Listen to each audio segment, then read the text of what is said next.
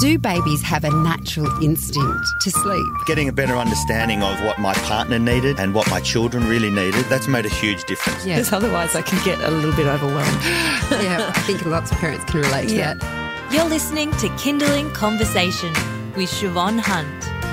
When your child has an autism diagnosis, it can mean many things. It can mean a certain kind of grieving of what might have been possible for your child. It can mean the start of a long process to find the right supports for them. And it can also have an impact on your relationship with your partner. Susan Marden is a senior speech pathologist from One-on-One Children's Therapy with 30 years' experience in autism intervention and working with parents and carers to support their children. And she joins us now in the studio. Hi, Susan. How are you? Hello, I'm very well, Siobhan. Now, you see a lot of parents trying to help their children. What kind of impact does having a child on the spectrum have on a relationship? A huge impact. Predominantly negative, unfortunately, is what I would have to say. When a child gets a diagnosis of autism, the attention goes on to the child. Naturally. Your child's just got a diagnosis of autism. You're immediately thinking, what am I doing? Where am I going to get therapy? What have I got during the day? So there's a very, very heavy emphasis on what needs to be done for the child. In my experience, if those parents or partners can take the time in that first couple of months actually to spend some time on themselves, on each other, potentially go into counselling, makes a big difference.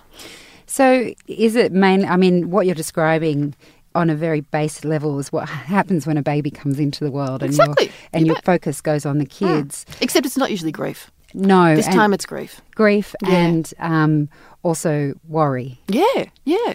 So is that the main thing that you feel helps parents when they go into counselling, that to deal with that grief and worry? It's to deal with some of that grieving, without a doubt, and that worry. And with autism, and also, to be fair, with many other disabilities, the time investment that has to go into that child is very significant. That whole family changes.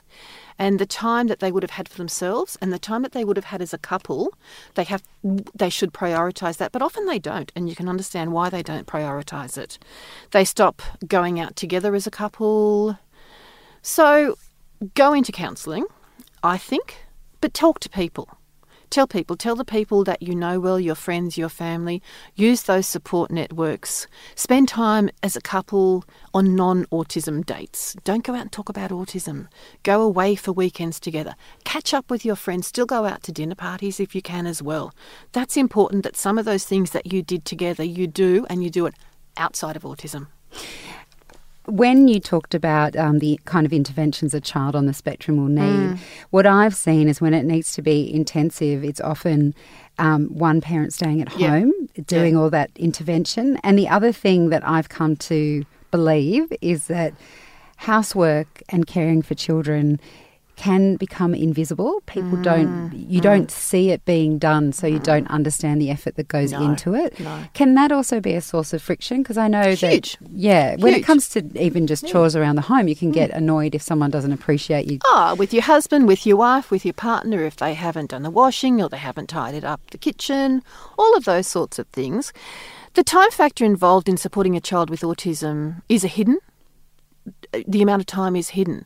We've got families that I think would spend 3 or 4 hours a day driving to therapy, being in therapy sessions, which means they're not in home or doing somewhere else, doing something else.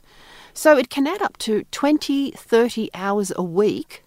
Then often the parents are given homework to follow through for the speech pathologist, for the occupational therapist, for the psychologist. So somebody then has to put those in there, and that often does fall on one parent.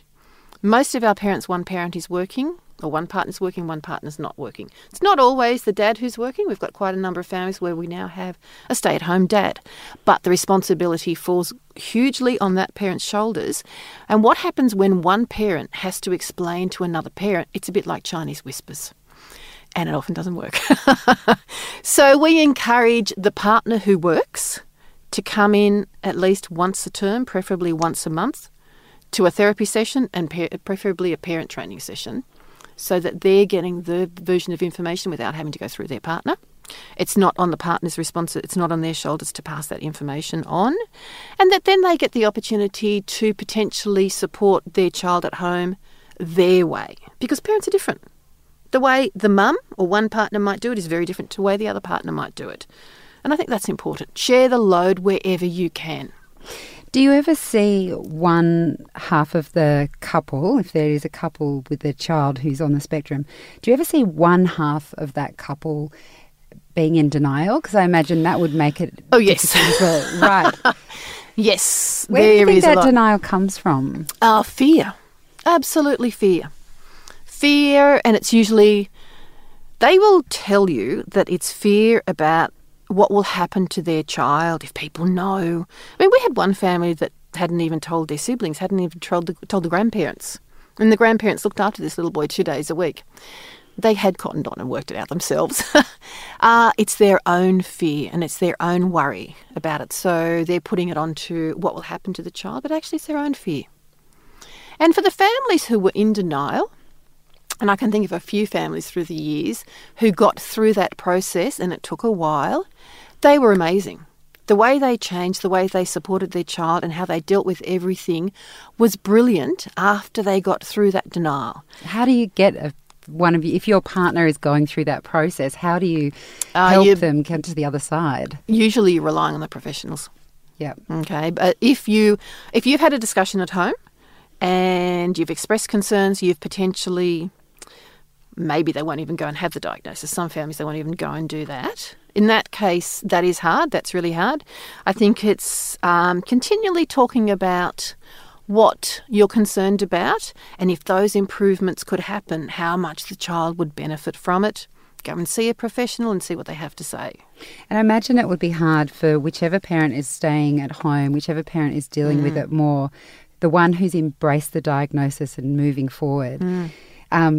Those people, in what I have experienced, are fierce advocates. Absolutely, yeah. They have to be almost aggressive to get the best thing for their child. So I imagine when you're like that and someone else is kind of going the opposite way, that will cause massive friction. It causes a lot of friction at home because if you're out somewhere, let's say you're out at a meal, a family meal, and the child is having some issues or perhaps behavioural issues or sensory issues, and you've got one parent who will be very open and potentially following through recommendations from professionals, and the other parent just wants the child to, let's just take him home or let's just give him an iPad. Then the whole table's in friction. Yeah. And it's not just the couple, it then extends. It extends to the other children, it extends to some friction at school or at preschool. But to be fair, some families do take some time to come around, but they can become amazing advocates. So it seems to me that if you can give yourself the time to support your relationship, that's a really good idea. Yeah. Are there places where they're specialised in supporting couples or families who have a child on the spectrum? Oh, not particularly off the top of my head. I mean, certainly there are counsellors and psychologists that will support it. As for a centre, and you're actually making a very good point, and it's not just couples, support siblings, because support the family. Not off the top of my head, there isn't any specialised centre, but I think there's a lot of need for it. It's my experience, and doesn't matter what level of disability the child with autism may have, if the couple is a good cohesive couple and are working on it together, even if one person is working full-time and the other person isn't, those children actually do better than any other children. We've got other families that will do hours and hours of therapy, but if it's not a cohesive couple, the effect isn't as good. So spending money, and even in the NDIS funding, spending money on the couple and supporting the family, I think would reap huge benefits. But that's not part of the NDIS at the moment. But maybe something parents can think of. It would be amazing. It would be amazing. Susan, thank you so much for coming in today. Thank you for having me. That was Susan Marden. She's a senior speech pathologist from One-on-One Children's Therapy. And to find out more about Susan and the work she does, just head to our website. That's kindling.com.au.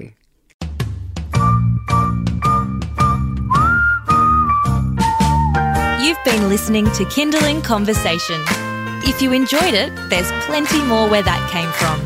Find other stories and interviews at our website, just head to kinderling.com.au.